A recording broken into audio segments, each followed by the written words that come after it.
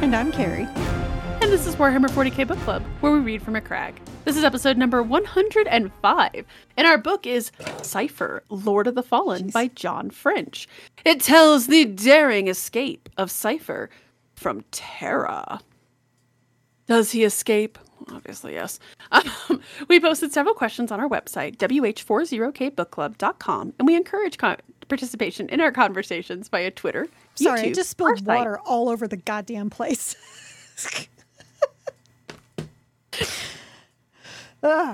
Turn this podcast around. We Sorry. can't have anything nice. Spoiler warning. Carrie has spilled her water. And if you haven't yet read this book, go to the site, check out the book and the questions, and then come back to this post as we're going to be discussing it from start to finish in great detail. Even though it's short, a lot happens in here. So, in addition to Carrie spilling her water, lots happens. Did you like the book? I loved it. Bravo, John French. I liked it better when it was called the Alfarius Primarch novel. So unfair. I will say this. This is, without question, the best John French story I have ever read. I am going to make a lot of knocks and rips at how he also clearly really enjoyed the Alfarius Primarch novel. And there's a lot of meta stuff going on with this book that I really struggle with that we'll talk about. But narrative structure-wise, I loved it. I absolutely loved the conversation. I loved Cypher's tone of voice. I loved, even though I figured out his identity is David Xanatos in the Warhammer 40k universe, Cypher, the David Xanatos Gambit. I enjoyed the hell out of this book. My husband and I both really enjoyed it. I laughed a lot during it. I feel the need to really stress how much I liked it because I am going to poke fun of it a lot, but also because I've notoriously ripped on John French and loved it. Did not outstay its welcome. No, it's not. See, you kept saying Much like Alfarius, Cypher. and I'm like, Got no, in, got out.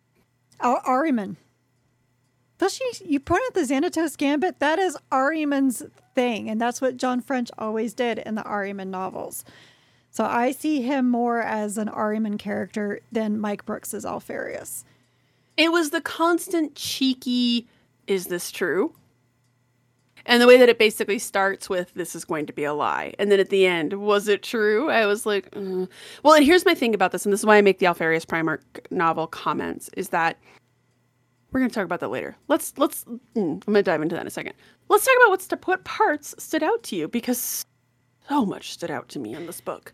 Well, first 2 pages, I had to put the book down, and I had to pull out a campaign book so I could get the timeline straight. And so I was like, okay, so when did he get to Terra? So I pulled this thing out, Bless your heart. read this entire story, cover to cover. Could I have gone online and read a summary? Yes.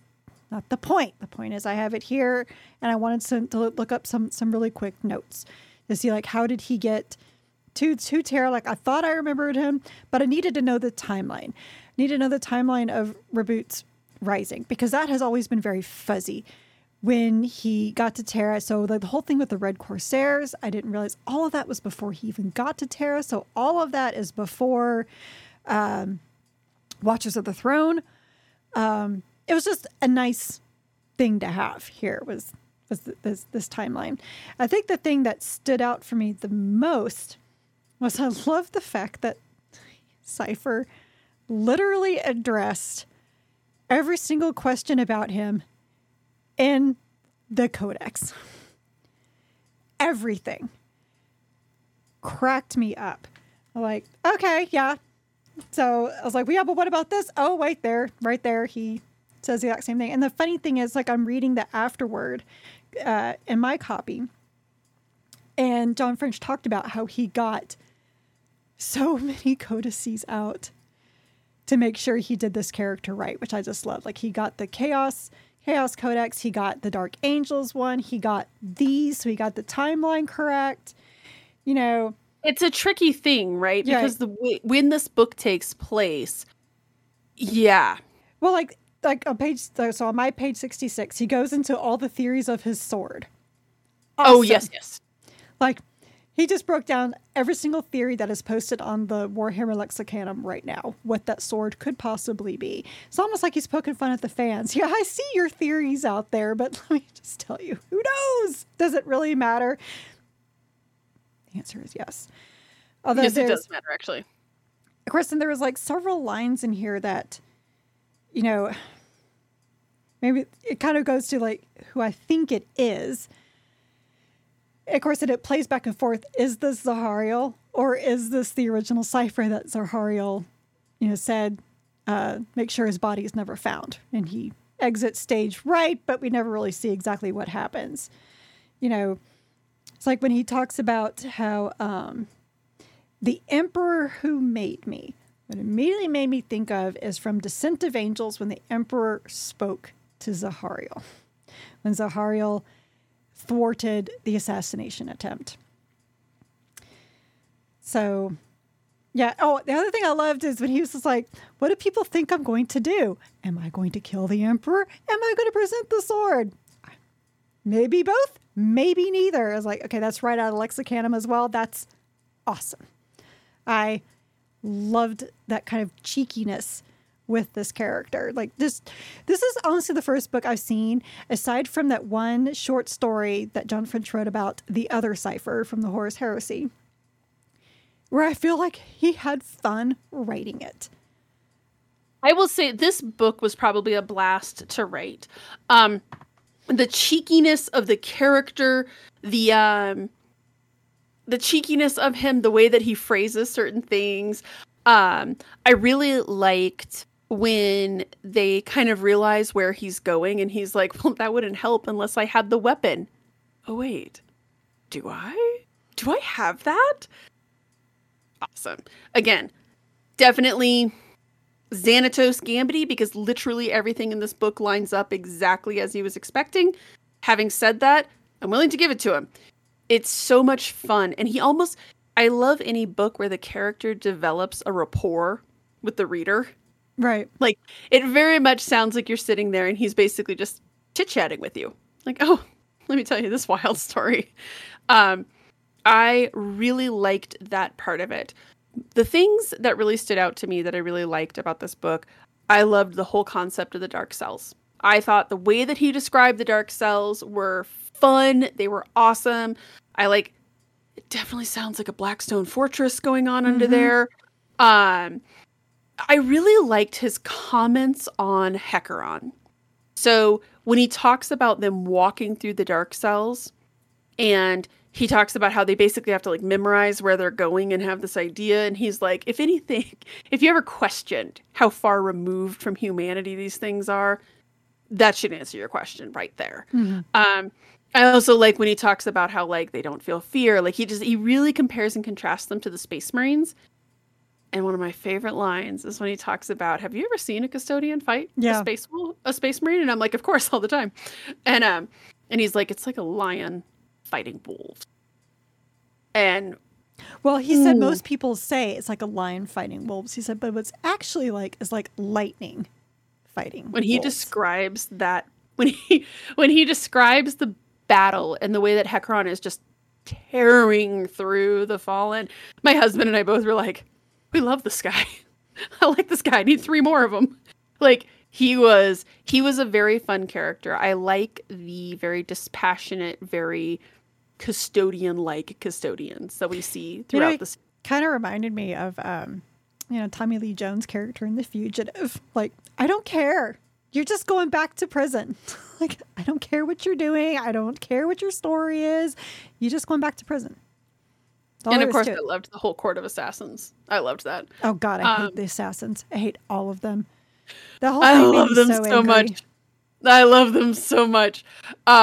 Just all of them just like, oh, but why do we have to give it back to you? Because this is a fucking custodian. We don't answer to you. Yeah, this is why I hate all of you. They don't though. Like it true though. And that's one of those to answer to somebody. That's the problem with them. Well, I mean, that's part of the whole concept of the Lords of Terra in general, right? Is that who's in charge here? And eventually, once you make your way up... We need another Malkador, is what the problem is. Ain't that the truth? They need a lot in the Warhammer 40k universe, but that's one of them. So, do you like? Let's start. There's two things. There's two pieces of Cypher. I feel like there's Cypher the character, as in he stars in a book, and then there's Cypher the figure within Warhammer 40k. Do you like him as a character? Oh yeah, I loved this version of him. I loved this, even though, and I'll get into this in a second about him as a figure in Warhammer 40k. I can't stand him. I thought his personality was fun as hell on this. I thought this was everything that I wanted him to be, and also didn't want him to be, and more. But, again, the rapport, the dialogue, his tone, the way that he looks at the world. I'm here for it. So as a character, I thought John French really made Cypher a good combination of Zahariel and the original Cypher. So really kind of make you guessing which one is which. Because the original Cypher, well, not the OG Cypher, who was too old to become a space marine, but the Cypher for Luther, OG Luther Cypher. Gosh, this is what problems when you don't know their original names. He had no idea what was going on in this guy's head at all. You knew at one point, yeah, he's aligned with the Watchers of the Dark, but is he on the side of the Imperium? Is he on the side of Chaos? You don't really know exactly what he's doing. You don't exactly understand his full intentions. So I love that French combined that with Zahariel, because there's also a lot of things in here that were very much like how Zahariel was before he became Cypher. So it makes me once again super happy I've been reading the Horus Heresy so I can do these comparisons. Otherwise I wouldn't know anything about Cypher or Zahariel, the OG Cypher or the Zahariel. So I love his rendition of him. The other thing about the OG Cypher is that he wouldn't start fights. He wouldn't be a part of them. But he would just kind of happen to be there and maybe kind of do little nudges. Maybe. Because when Zahariel killed, I don't remember the guy's name, the loyal Dark Angel at Luther's feast, the other Cypher kind of had nudged something in the warp that made Zahariel think that this guy was going to betray Luther. So it's so fitting. And honestly, and I would actually love it if this Cypher was not Zahariel at all, and it was the OG Cypher that was just like, you know what? I try to do things nice. Fuck you guys. Fuck all of this. I'm just watching the world burn as I go. I really don't care about any of this stuff. But for the fact that he's leading everybody makes you think it can't be that Cypher. It's got to be Zahariel. It could be something totally new. Zahariel's dead or whatever.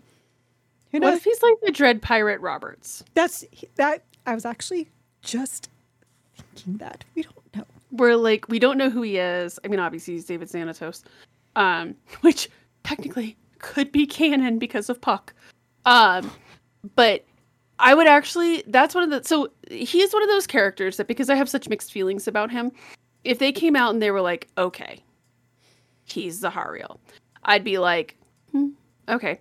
If he comes out and he's like, I'm actually an Alpha Legion member, I'd be like, okay. If they came out and said that he was the Dread Pirate Roberts, basically, I would actually be very intrigued by that. This idea that it's not necessary, it's the name. It's the name of being Cypher. But that it's was a the whole thing with the commitment Dark to- Angels.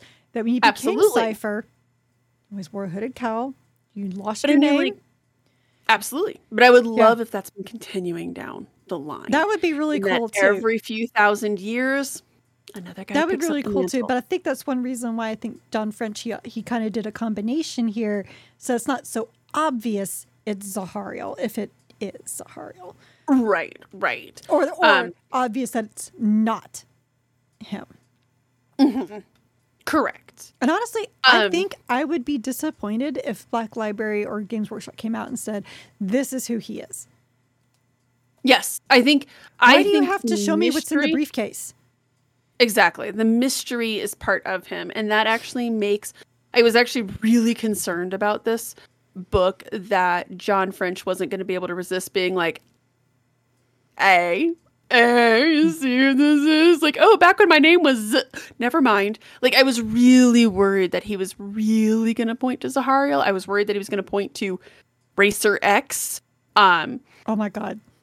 I would love it if he was Racer X, Mysterious Racer X. Mysterious Racer X. Like, I like that he resisted that urge and that he kept it. Again, this is one of those mysteries I think would be sadder if they revealed it. Mm-hmm. As a figure within Warhammer 40k, I can't stand Cypher because to me he feels like great value Alfarius. He feels like Alfarius for the 40k universe, right? Like, well, we can't really have Alfarius because we haven't really quite figured out what we're doing there.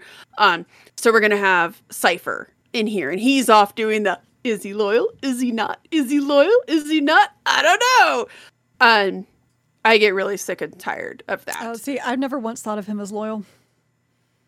Never the Fallen? No. Oh man. He's loyal. Okay, so if this is Zahariel, they're loyal to Caliban. They're loyal to Luther. Yes, and we saw that a little bit with Azkar, right? Where he goes back in his mindscape, he goes back to Caliban. And this book, oh my God, that made me so sad. That he missed Caliban. Me too. I was like, oh. I was sad about a Dark Angel, you guys. Again, I was like the second time ever. That was it was a lot for me to deal with emotionally. Actually, Corleil ripped me up the hardest. Poor Bacariel. Carlisle, whatever. Miserable, loyal Corleil, and then poor Bacariel. They all he did a really Bacariel good job was of fleshing sad. out. Oh, Bacariel made me so sad. But this book, so here's the funny thing about this. I hate the Dark Angels. This book is my thesis statement why. So I will forever love it. But specifically with Cypher, as a character, I don't really like him. But I thought this book was really fun about it, and they did a really good job of laying bare a lot of my complaints with the Dark Angels. And it's not really that, is he loyal? Is he not? The Dark Angels, and I've always said this, the Dark Angels are not loyal. They are not a loyalist Space Marine chapter. They are loyal to themselves. They are not worshipping chaos, and they are not actively trying to help Avedon. But they're not necessarily trying to help the Emperor. And talk more about this in a second, but the Dark Angels are like the Poe Dameron of the Warhammer 40k universe, where they have killed more of the Empyrean citizens than probably any of the Fallen have.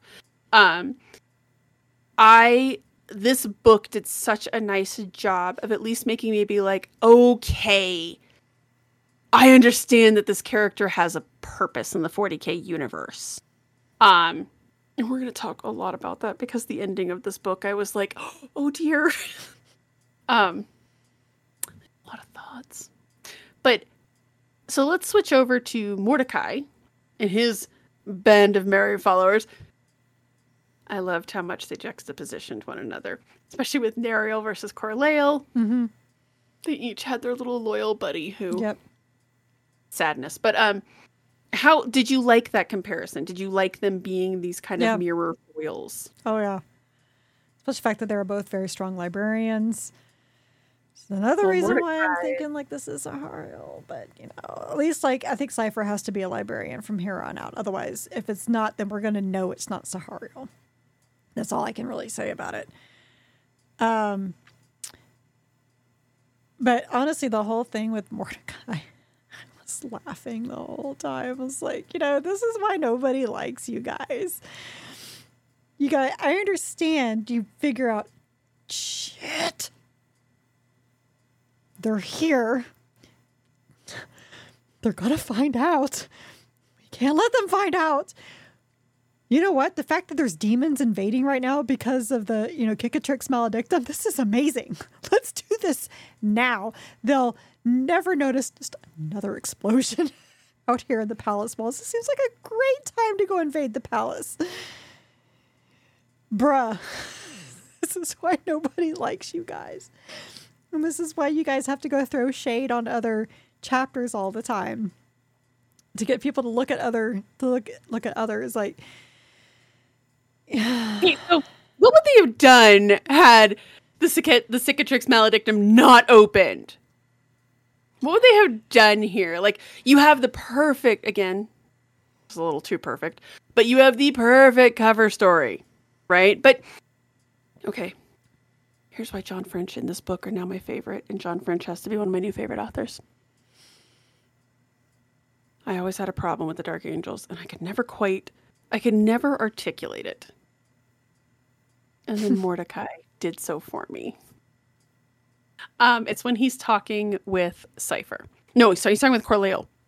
And Corleone basically, it's like that scene from the end of The Prestige where he's like, you've done terrible things here on Terra. Like, you killed a custodian. And Mordecai says, yeah, but you made us. It's your fault we have to do this stuff. And that right there. They never own their evil, because even by Warhammer 40k standards, like, these guys, they have, I mean, how many planets have we seen the Dark Angels Exterminatus because the Fallen might have been on that planet? Like, they've killed billions of souls to hide their secret, and they never seem to wrestle with it or address it, right? Which is one thing I loved about Gav Thorpe's Angels of Darkness, right? Because they almost do that again. Because a Fallen came in and stole Gene Seed, and those big virus releases. So, choices to go after the Fallen, kill him, take back the Gene Seed, or see where they are, and risk the entire planet being infected and dying, or seal the fortress and only they die and the rest of the planet survives. And the interrogator chaplain is like, this is a horrible choice. I don't know what to do. And this one guy that he didn't know was in the inner circle is like, we're leaving. We're going after the Fallen. And he was like, we're forsaking our duty to the Emperor if we leave. So he kills him so they all die in the fortress. I loved that book because it showed that awful choice that the Dark Angels have to make. And it's like, so few of them make the right choice. That was an example of them making the right choice. But yes. I was about to say, like, how many books do we see that right choice being made? That's actually one reason why I love that meme of the Area 51 Naruto runner. It's like, because like the guy talking on the news is just like, this is what we're doing, like, to save the Imperium. And then they have over the Naruto runner behind Dark Angels when they see a Fallen, because they're like, oh, we gotta go. Like, there might be like a sign of the Fallen over here. And it kind of makes me sad because, like, I'm reading, like I said, I'm just rereading this campaign book. It talks about the Red Corsairs, how they fell from the astral claws and all of this. Renegade chapters happen all the time from the original chapters. Yep. And it's amazing how the Dark Angels have not figured out that they can just claim that that's a renegade chapter. They have somehow ingrained this in their heads that this is what they have to do. So now that the Lion is back, it's going to be interesting when he brings back the Fallen into the fold, which makes me like, I got another campaign book I need to go read, because apparently that really gets into how he's doing that. That was my first thought, is I'm like, I need another Lion book. I need to see what happens next and what goes on with this. Because, again, when you have people like Mordecai who are willing to be like, oh, yeah, no, we totally killed the custodian because this is your fault. It's not us.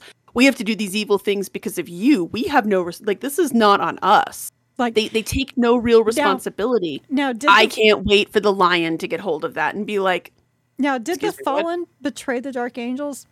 100%. Is it the Fallen's fault that Caliban is gone? 100%. At the same time, you can't always break eggs to make the omelet. Right. And I do like this idea that they're starting to invest, they're starting to look at more. And we really saw it in Mike Brooks's Lion book, where, because that's one of the complaints I'd always had about the Fallen, is that, okay, half the Legion doesn't just decide chaos is cool, okay? And I liked the idea when he runs in to the couple of Fallen who are like, look, like, this was a horrible misunderstanding. We were pissed at you, but we're not really down with the whole chaos thing either. And like Corleone, right? He's like, look, I follow you, Cypher, but you don't get the impression that he's like, heck yeah, chaos. Ascar. Well, neither is Ascar. He's not, but he is one of those guys that the lion would probably have to do a lot of But he's a lot very of one-on-one sort of stuff. right. He's very angry. Because he's very angry. He's very angry and at the bitter. lion.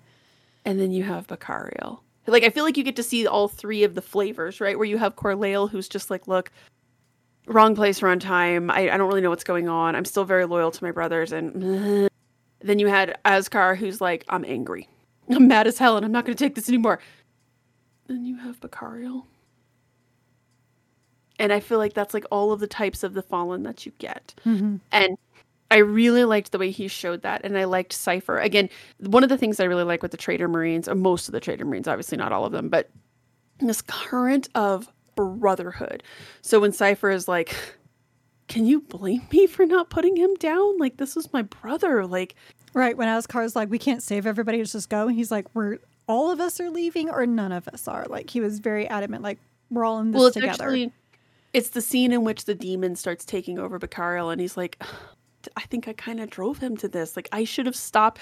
I should have intervened the second I saw him looking askance at the warp, right? Like, he's like, I had so many opportunities to take care of this. Can you blame me for not? Mm-hmm. No, bruh. I can't. I really cannot. Because... Well, but you even have some of that with the Alpha Legion, right? Like, we saw that with Shroud of Night. How they kind of use some tools, but they're very much like, but we do not dalliance with demons. Like, we do not make pacts, with demons. So you always kind of have that very, very fine line. And actually, one thing I loved about this was that John French had Cypher dance also that fine line. We don't know what he does or not. And so if this is Zahariel, because Zahariel, his loyalty was to Caliban. What was going on in Caliban in that last novel? We discovered there's lots of evil. Caliban's a death world. There's chaos. The beasts were creations of chaos. So the Watchers of the Dark, the Watchers of the Dark, which we're trying to prevent, was the great Ouroboros, which I wish I could remember now how the British pronounced it, because every time they said it, I was like, the what? Ouroboros. That's what it was. Ouroboros. I was like, if I didn't know you guys talking about the Ouroboros, I've been like, what are you saying? About the Ouroboros that lives in the planet. And the Watchers of the Dark and the OG Cypher were trying to prevent Svahariel from waking the Ouroboros. But Zahariel's like, but this is our planet. This is our home. Of course we're supposed to be part of the Ouroboros. So John French, dancing on that, like, maybe this is Zahariel who's become one with the Ouroboros. Maybe this isn't. Who's just kind of like, nah, with chaos. So good. Really, really enjoyed this. I liked the idea. The thing that I liked about him, one of the scenes that I really liked, is that you start to you really start liking him, like, as a person. You start liking him, and he's kind of fun. And then he destroys that communications area. And he talks about how much he enjoys it. He enjoys slaughtering these people. And then he kind of turns to the camera, figuratively speaking, obviously, and says, are you surprised by this?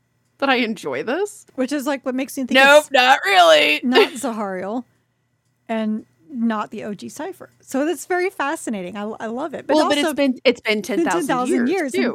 Right. Exactly. It's like, it's so great. But I love how he's talking the communication that it's like, does this really do me any good? No. But it gets them thinking of where I'm going to be. Well, exactly. And it does. It gets them actually thinking. So speaking of them, let's talk about our motley crew of Terrans to whom we are introduced. We have the assassins. We have Hecaron. We have Ansia. Were you invested in them? Did you like any of them? I know you don't like the assassins, but... Oh my God, the assassin. And then they're like, that wasn't him. You tricked us and left. Like, can you guys stay and get the whole story here before you just make snap judgments? Drives me insane. No, because they weren't down with this to begin with. Because they didn't want to give up. They didn't want to give up a pretty weapon because they have problems. It's really what this is about. I actually like the idea. That was one thing I actually really liked, was when they were like, yeah, we sent it to you. And he's like, we need to get it back because it's dangerous. And Kratos is like, do you have any idea how many dangerous weapons we have in our basement, basically. Like this idea that if you have a weapon that cannot fall into other people's hands, of course, who would you give it to? The assassins who will hide it and make sure that no one ever finds it. Like, I do like the idea. And I actually really liked that when they're like, okay, we need it back. And he's like, you gave it to us because you thought it was so dangerous. It couldn't be out in the open. And to Kratos's point, Cypher ends up with it again anyways. Well, of course he does. Had it never left the fortress, he wouldn't have had it. But Hekaron convinces him to bring it out. He kills Kratos. He takes the it's one of those things. Second guess the assassins and think, okay, they had a point, because that doesn't make me happy. I mean, I'm totally with you on it too, because at first when they were like, oh no, I'm not here to argue that they're nice or charming people. They were complete and total assholes. And the fact that it's not just that they're like, friend, here's a logical explanation, very dispassionate. Oh, no, he's cheeky. He's not only cheeky, he's flip the entire time, right? Like, oh, is something bothering you a little bit? With my little blunter over here, is something bothering you? Like, he's so rude and shitty about it. But which is what made me love it when Ansia totally lawyered his ass. Okay, when I was reading that scene, I literally zeezed it after when she was like, I'm sorry, something must be bothering my head. I was so emotionally invested in her character. The whole description of her with the obsidian orb circling around her and the idea of the Doomscryers, I was like, I'm here for all of this. The crazy thing is, for every part of when it. they're describing the Doomscryers, I was immediately like, okay, which book I'm going to have to go back into? The Horus Heresy. They were talking about a type of psyker that they had to kill them all. Was that these people or was that something else? Things run together when you read 44 books, people. Yeah, that's probably true. But I loved her whole concept. I loved everything she was able to do. And I did love how he keeps talking about, he's like, do you understand how dangerous these people are? Do you understand what these people are doing right now? I thought she was great. But again, it does go back to had Hekaron and Ansia not play. And that was one of those things when he picks up the sword, I was like, oh, you dumb bastards. Well, the crazy thing had the assassins just been like, sorry, we don't respect your authority and you already asked us to hide it. We're not pulling it out of here. The thing was so crazy because they kind of touched on this at that very end. Ansia, when she was having her visions and she was like, this could be a self-fulfilling prophecy. It could happen if we don't do anything. It could happen if we do something. We're not sure how to act. And it was one of those that it happened because y'all did something. Right. If y'all had done nothing. Yeah, exactly. Had you done, and that's one of those things that the self-fulfilling prophecy, and Cypher even says, can always count on these people to fall into place. And that is one of the bad sides of her, is that she doesn't really realize until the last minute that she's like, oh my God. No, we've been looking wrong the whole way. When they talk about her going back into the vision and he's like, she sees me and she sees me smiling at her because he knew that this was going to happen.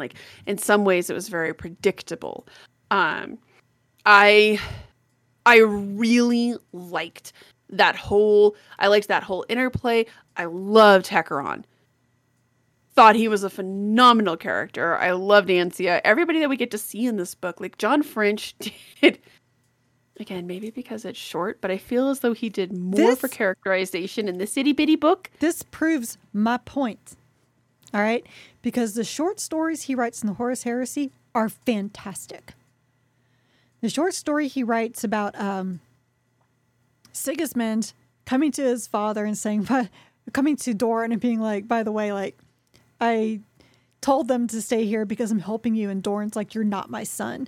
That whole thing was great. Every Sigismund short story he writes is great. The short story he wrote about, it was part of the Garrow short stories about them trying to, they go to Caliban to find out what's going on because they haven't heard anything from the Dark Angels. And Cypher is basically like, you need to leave. It's been a spell.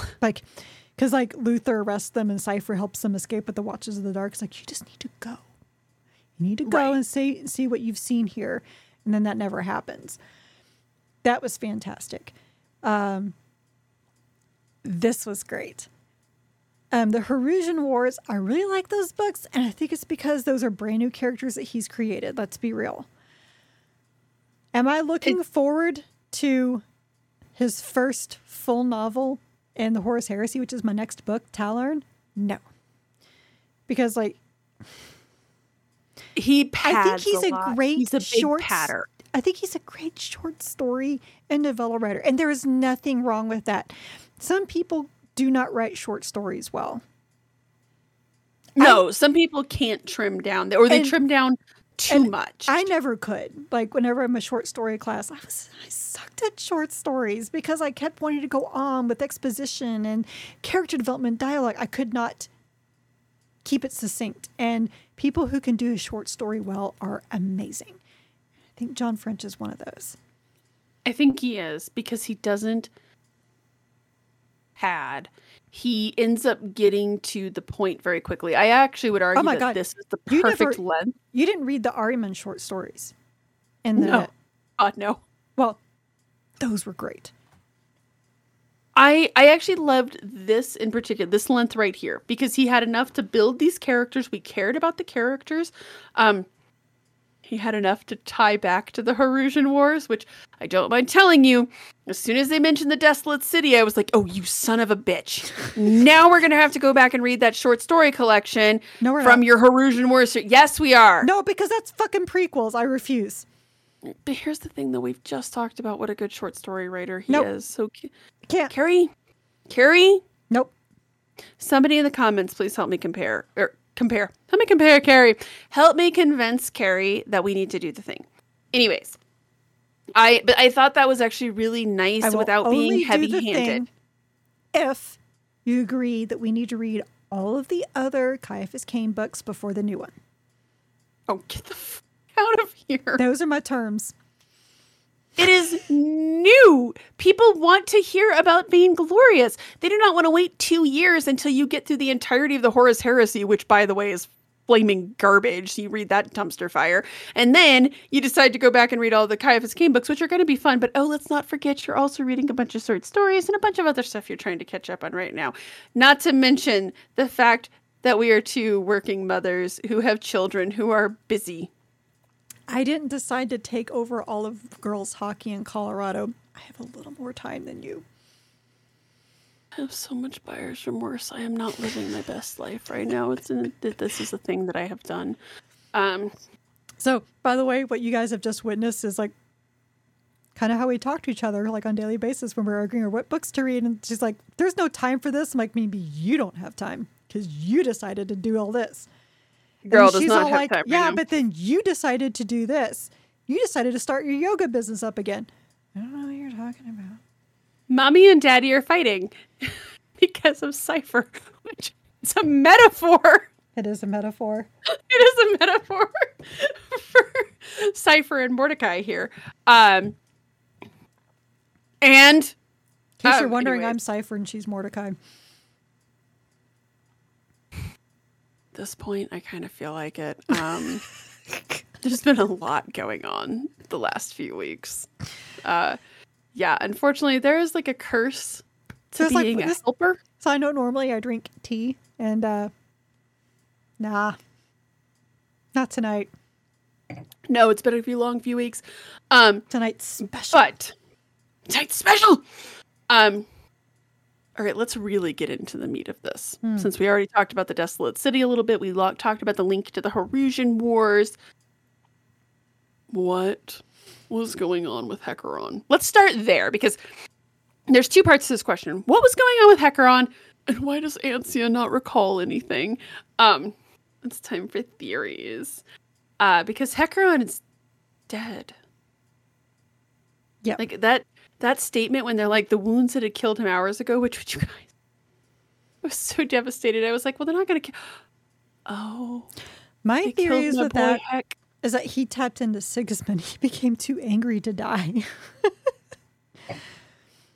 Honestly, it almost seems like I think it would not surprise me if the Custodes, if they have something that they feel like they have to do, they will not die till that one thing is done. Right. He's just like, nope, gotta. But it's also like because if you remember, the person who speaks to him in his vision is a blunter. That's the guise it takes, right? Mm-hmm. I have a lot of questions here. So obviously something is going on, and it's really at the end when they're like, he would have only done this if the principal had told him to. And why is, like, the fact that Ansia, a Doomscryer, does not remember any of this vision. Her memory's basically been wiped. Like, I guess what I'm tiptoeing around is, did Papa E have something to do with this? Is that what you're saying? Yeah. Did Jimmy Space, did Jimmy Space come down and was like, bruh, like, but does that feed the whole dogma argument that have we tried turning it off and turning it back on again? So with this sword rumored to be the anathema. Well, I'll pour into the glass of wine while you think about it. Okay, well, the sword's rumored a lot of things. I want to believe it's the lion sword. That's what I want to believe. But I could also believe that, honestly, if they tell me that sword is part of like one of the Athames, I'm just going to like throw books across the room because I can't handle this right now. No, if all of like the shards of Erebus or whatever, they're like, when you combine them and then combine them with Cypher's sword, I'm out. I'm done. I'm done. Again, I like that we don't know what Cypher's sword is. I actually really like that too. Yeah. Again, I don't need to see what's in the briefcase. Yes. I'll be really honest and say, much like the Emperor actually waking up will be basically the end of days for 40k, I think there are certain things that will also be... And at this point, really, is there anything that they could tell you? Finding out, is Alfarius and or Omegan actually dead? We don't need to know. Again, you're starting down the like, those revelations will be like the precipice before the end of 40k. But what I was going to say is what I found fascinating. So to that, the principal had something to do with this. What did, Corleone, what was his battle cry? For the lion. Okay. He's a fallen and saying for the lion. That says a lot to me. Which makes you... Just goes back to... Do old habits die hard? Or... No, because on Caliban, they stopped saying that a long time ago. If you read the Horus Heresy, and from John French talking about the research he did with the codices, I'd be shocked if he didn't go back and read some of the Horus Heresy stuff with Gav Thorpe and how he set up that world, and even Mitch, whatever his name is, who wrote that first one. The point is, like, it's just we don't know. And if this sword, because in the campaign book, is that he told Reboot that he would rescue him from the Red Corsairs if he would take him to Terra. And Reboot agreed. Now, what he really wanted was to go in front of the Emperor, but Reboot didn't agree to that. He just agreed to take him to Terra. So when the Custodes were like, oh, we'll take you to see your dad. And Cypher was like, well, I'm going too. And they're like, no, you're not. And he throws a fit. That's when Reboot's like, to prison. I don't want that sword anywhere near my dad. Because that's what this codex says is Reboot knows what the sword is. Yes, exactly. He not only knows what it is, he recognizes it. So I'm like, okay, this is just gotten like, so, this is so interesting. So what is this thing? What did he really want to do with the Emperor? Did the Emperor know? I would want to say that he does. And maybe that's why he did what he did. So I fell down a rabbit hole, and I had to go back to some of the Covenant books and go back and read up about the Desolate City. Okay. If you recall, that cardinal is like, okay, the Desolate City clearly represents this destroyed future of mankind, or a destroyed city, and this is where the emperor resides. It is the emperor who is there, and that basically we need to bust him out of Hawk, right? If you recall, though, Covenant was looking around the city, and he's kind of like, oh, no, no, no, no, no. This is not the Emperor. This is terrible. He basically comes to the conclusion that this represents the destruction of mankind. And of course, all Hecaron says is not yet. Right. So, is this the Emperor? Or is this something else? Now, I don't necessarily believe that anything Kaus would be that subtle. Right. Like, I feel as though anything Slaneshi or Nurgly or certainly not Corn. Corn lacks anything subtle. that resembles subtle. This is if it be Zinch. It'd be very Zinchy, right? But like, or I mean, Magnusy, it could be Lorgari. Zinchy. Well, so again, as I dove into this campaign book, a lot of shit happened, okay? This goes into the whole thing with the Kairos Fate Weaver. With the Kairos Fate Weaver. Reboot fighting Magnus. That was never in a book. That old so-and-so. That's on the moon, right? On Luna? No. It's before he even makes it to the solar system. That's right. Who does he fight on Luna, though? He has to fight... Ugh, I'm getting confused because I had a lot of wine tonight. Well, and not only that, but this stuff happened like back in 2017. Yeah. So, yeah, I was like, I totally forgot he'd fought Magnus. He fought Angron. All kinds of stuff. Who hasn't? Okay, that's true. I was like, when he fights Angron again. It's kind of funny. Rematch. But yeah, so like Reboot's been like very busy before he shows up on Terra and was like, can I see my dad, please? And they're like, do you know what's going on? He's like, do you know what I've been doing? Yeah.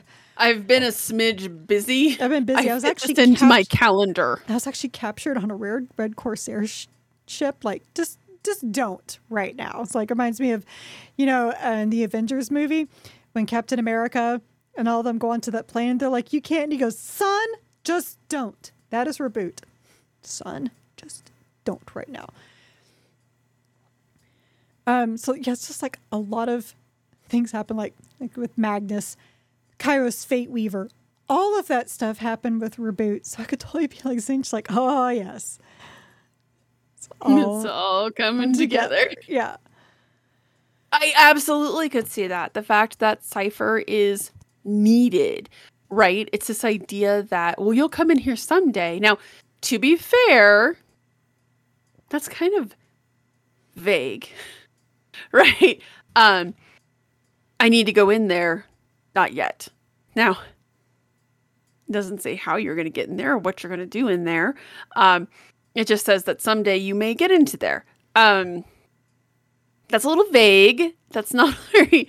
if I were Cypher, I don't necessarily know that I would put that in the bank. The crazy thing is like, Hecaron's not the only person, like, keeping you from going in there. Like, there's a lot of other custodies. Well, I mean, arguably, the Cicatrix Maledictum has just opened. Maybe not. They may be out in Terra, like, fighting. Because if you recall, basically the thing that I loved about this book is that the first Watches of the Throne book is taking place on the other side. Right. And then also the Vaults of Terra books are also taking place over here. Yeah, so we got like the Hollow Mountain part going on at the same time. Didn't really realize, honestly, until this book about how expansive that palace is. Oh, yeah. Like, and that's like when you look at the map and stuff like that, you're like, oh. You know, and yet you don't until you get like this many stories. Yes. And you start to really... I want everyone to know. Makes me appreciate the Custodies Blood games a whole lot more. Right. I want everyone to know that I really want to go to Kathmandu for a variety of reasons, but I really want to bring, like, my map of the Imperial Palace up there and be like, first. To Kathmandu, like I am not built for going up to. I have no desire to go up any further. Oh, I'm not Kathmandu. mountain climbing. No. The only one I'd consider is Fuji. No. And that's just because it's very flat, and everybody does it. Right. And Kathmandu is actually not that high. Kathmandu is actually lower than my house right now. Because I think it only sits at like 5,000 feet above sea But level. you just want to go look up at Everest and be like, I know what's going to happen here. That's a big goddamn mountain. They're going to build a palace up there someday. Because there's no oceans and, the Yeah, like hives when can they be say built that up it's all the way up to there. And Well, yeah, like at Kathmandu, I'm probably sitting at one of the gates or one of the hives or something like that, right? Like, oh my gosh. it's probably this the is one of my lower bucket hive. list items. Let's be real. No, lower hive would actually be down in the ocean. So you'd be in the mid hive. I was gonna say, are you saying that I could only afford to go to one of the lower hives? You're right, but rude. That's probably all I can afford. This is one of my bucket list items. I really, really do want to go to Kathmandu. Also because I genuinely like Nepalese food. Anyways, not important right now. I think I've never had Nepalese food. I don't even know where I was going with this now. Yeah, we were talking about how big the palace is. Yes, I palace love. is big. For some reason, I love the idea of books and stories where they're like, basically, this whole book kind of read like, meanwhile, back at the corral. Because I know that all these other things are happening. But to your point, like, this is probably Cicatrix Maledictum. The rift has just opened. This is your best cover. Now, granted, it makes you wonder when he's like, not yet. My first thought was, oh my God, this is going to happen again. So what makes me laugh.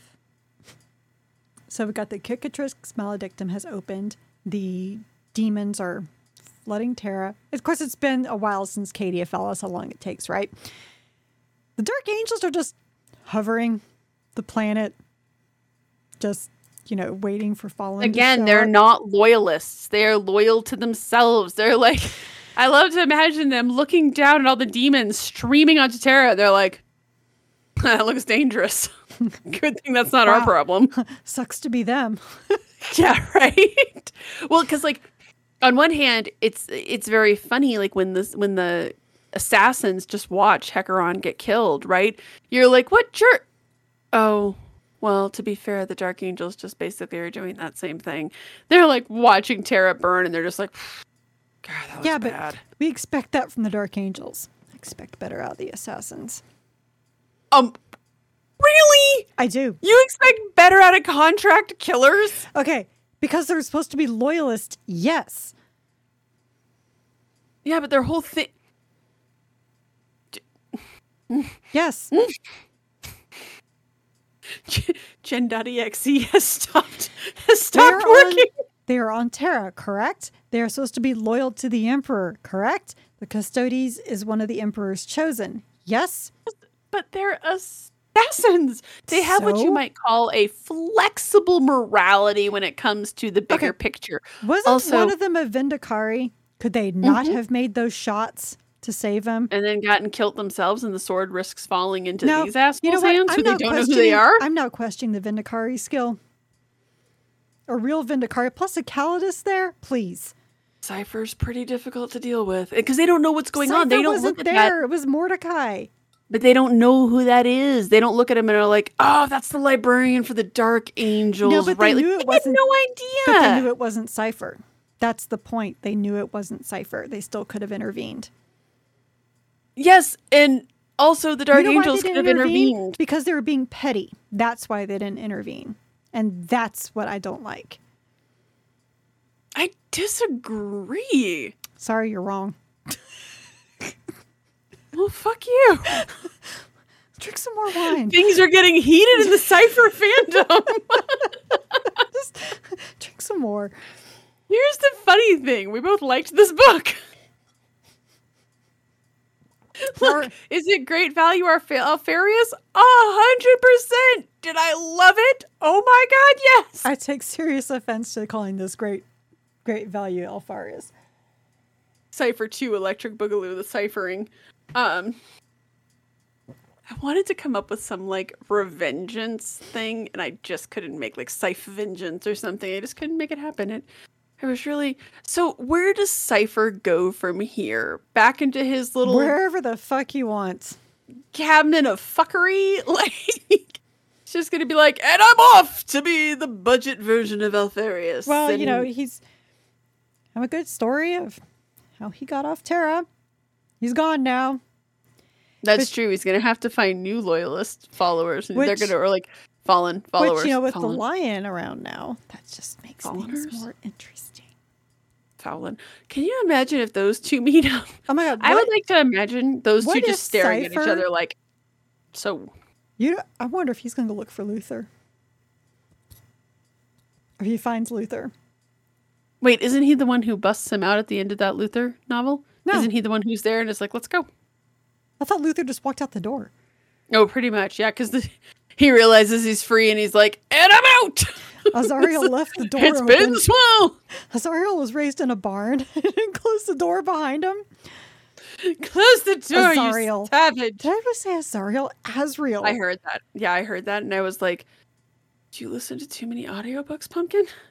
No, they never. They don't say. Well, they've never. I've never listened to a modern one, so I can't say if they say Azariel or Azriel. But I can't believe I said Azariel. I'm so used to the Zahariel. Or is it Corlael. because Azriel's the cat from Smurfs? Is that why you couldn't say it? Could be, because you know actually that is what the first thing I think of, even though I know Azrael is one of the names of Lucifer and all of that, but that's usually where I go, is I think of this stupid Azrael's cat. one of his original OG followers of Pandemonium, which it makes it really funny that he's a Dark Angel. Or not, if you don't like the Dark Angels. Honestly, I find it rather interesting, fitting. If somebody was like, why don't you like the Dark Angels? I would be like, here's some literature. Have fun. Call with any questions. Take Midol for cramps. like just to follow Mordecai, and that's exactly why Jen does not like the Dark Angels. And yet I loved this book. And I think it's actually... all right, you hate the Dark Angels. You loved Luther. You loved that book. Okay, so I was just about to say that one of the things that's very interesting to me about this is that... Oh shit, you like the Fallen. You don't like Dark Angels, but you like the Fallen. That's what this is. First off, watch your mouth. Second off. Luther, Cypher. No, I like, because I think both books show what I hate about the Dark Angels, because Luther, if you recall, they're basically the architects of their own descent into not being loyalists anymore. But then those guys, the chapter masters, constantly blame Luther. This is your fault. No, it's not, dude. You didn't listen to the That's guy. What I loved about Luther, that book. I Oh my loved God. that too. But again, that book, when I read it, I was like, so that would be my two things. I'd be like, here's Luther, and then follow it up with Cypher. This is why I hate the Dark Angels, because they're asshats. They're a good way of petulant, summing up. childish asshats. Good way of summing up Luther is that video about how Frozen should have gone, where talking about the animated thing where it's like how. Oh yes. It took me a second to think. Yeah, where the trolls are like, so you need to make sure that she doesn't learn fear. Like, so we need to shut her away. What? That's not what I said at all. That's not what I said at all. Make sure nobody ever talks to her. What? You're terrible parents. That's what I think of with Luther. Exactly. That's what that and this. But again, this it shows that contrast between them and the Dark Angels, and how much. And again, that book too also dealt with how little they take responsibility for their own failings. Well, it's not my fault. It was Luther's fault. He led me wrong. In this book, it's not our dishonor. We're not evil. It's true. You're evil. That was actually one thing I really loved about Phil Kelly's book, War of Secrets. Yes. Same thing. Same. We So just basically, killed an entire successor chapter. That's not our fault. because somebody... Because there's a Fallen around. So that's not really our fault. Oh, and my also, God. in true traitorous fashion, we made a deal with the Tau. I mean, let's be real, who hasn't So it's in their time? So it's funny because it illustrates why she hates them, and it illustrates why I love them, because I find it fun. It's so great because she loves like I say, she's not even here. Jen loves some of these traitor I'm being legions. talked about like I'm not even here. Right. So generally, Continue. Traitor legions like the Iron Warriors and the World Eaters, she finds them fun. I find them utterly repugnant, but she actually finds them fun because they are so utterly repugnant. So it's kind of fun to see this dichotomy. So actually, I love that you're drinking out of your World Eaters mug because it fits with what you were saying. My poor dumb tragic rage monsters. I just love them. And I totally admit this. So let me make this very clear because so if anybody has ever seen Megamind, and I know I've referenced this before, if you've seen Megamind, there's a scene where Megamind is talking with Titan, this villain that he has created, and he's trying to banter back and forth, and he throws an insult out to Titan, and he's like, now you say something back. And this is 100% whenever I'm like, God, I hate these bitter ass, petulant children who can't take responsibility for their actions. Never forget that my favorite legion are the bitter man children, the Iron Warriors. And it's also one of those things where I'm like, now you insult my legion. Like let's have a rapport here and let's go back and forth. I really loved this book though. I went into this book kind of like, much like Luther too though. And I think I like things that lay bare where I can be like, yep, that's why I don't like the Dark Angels.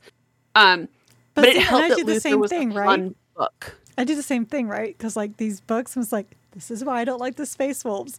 And it's so funny because with those books, Jen's like, I hate this book because we did the Space Wolves. And I'm like, hey, this is why I hate them because they act like this. They don't though. They only do when Gav Thorpe writes them. All of a sudden, they're just like, nah. Oh, like I've seen some things in the Horus Heresy.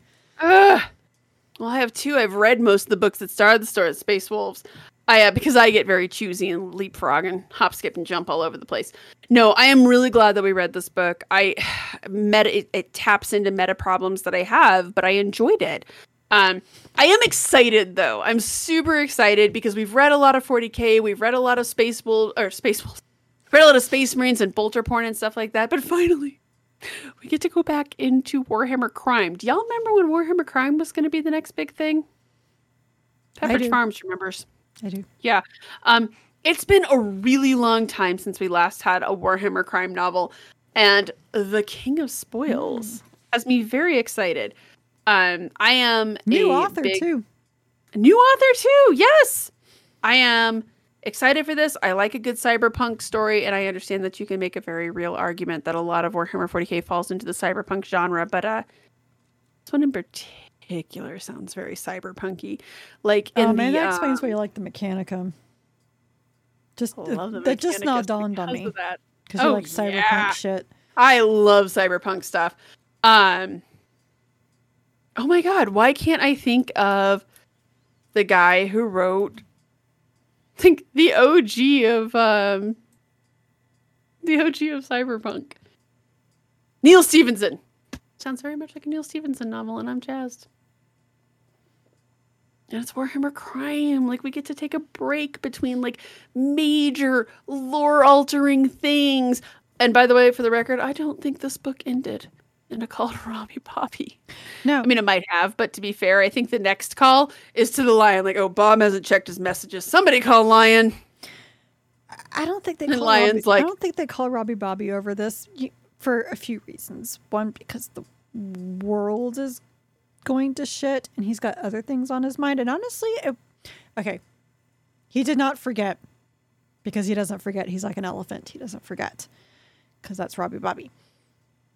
But it's just probably not on his top his priority list right now. What happened to some wayward dark angels? Like he really doesn't know what their purpose is. He's got other things going on. Yeah. Well, and to be fair, like when they're like, oh, dude, like the dark angels are acting sus. He's probably like, did you meet my brother? Right? Like this all seems very standard to me. No, you don't understand. Like they were in places they weren't supposed to be. Yeah. And water is wet. I feel as though, and now that the Lion is back, like that's my next thing that I'm excited about. But I am excited, like as much as I want to see the Lion so badly, I'm kind of excited to do just like I love the crime books. There actually has not been I haven't read any of the short story collections, so there has been like new ones of those. But There hasn't been a single Warhammer Crime novel that we've read that I have not liked.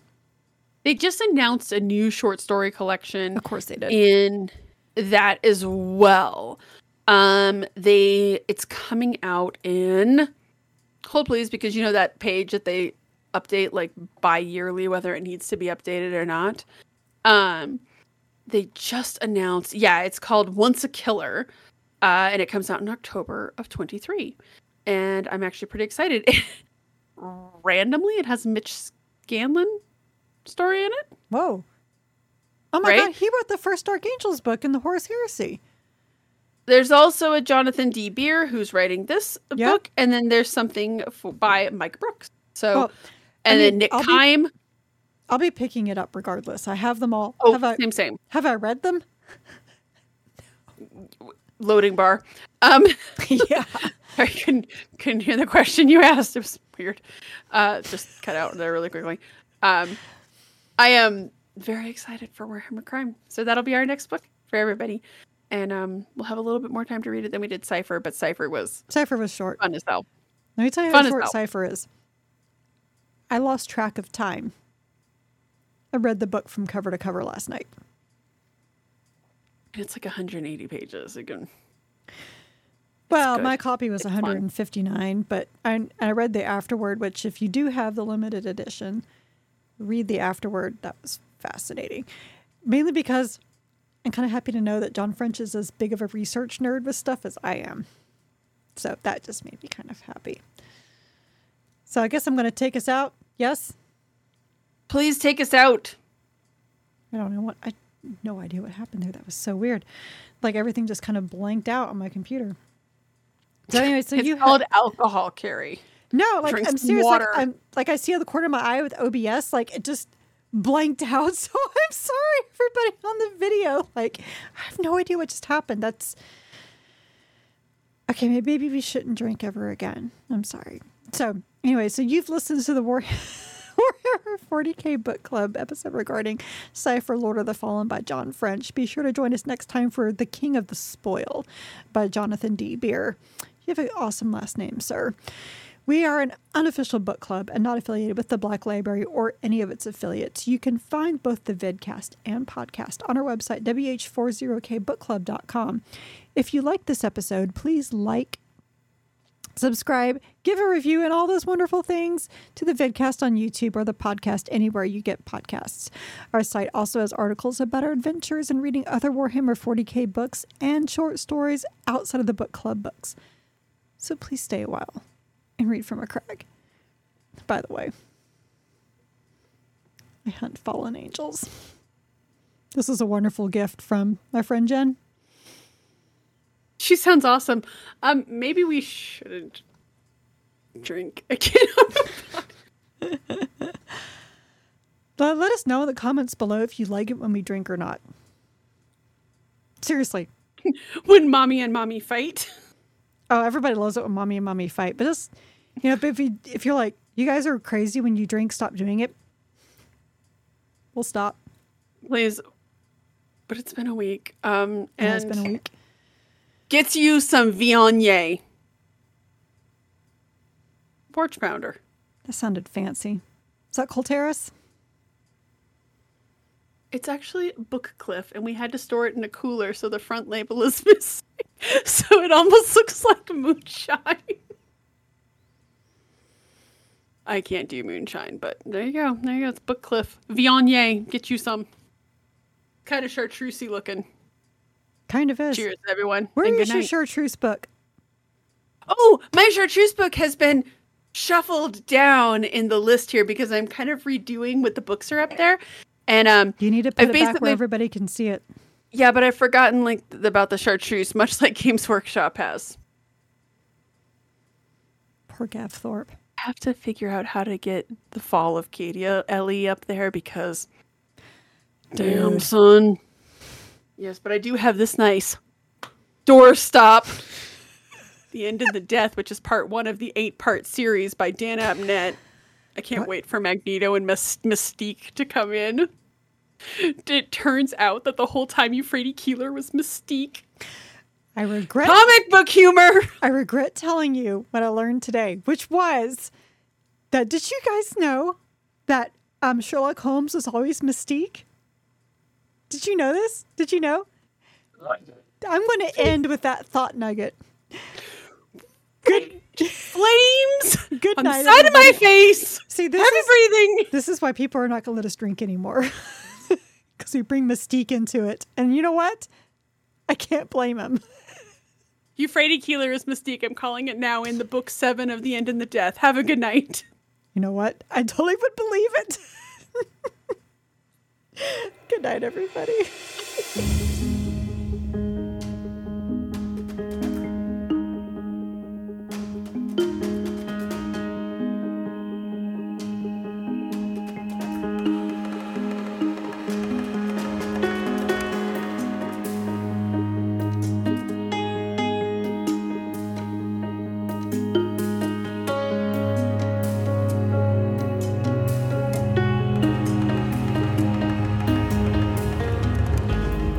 This episode of the Warhammer 40k Book Club is hosted by Jen Bozier and me.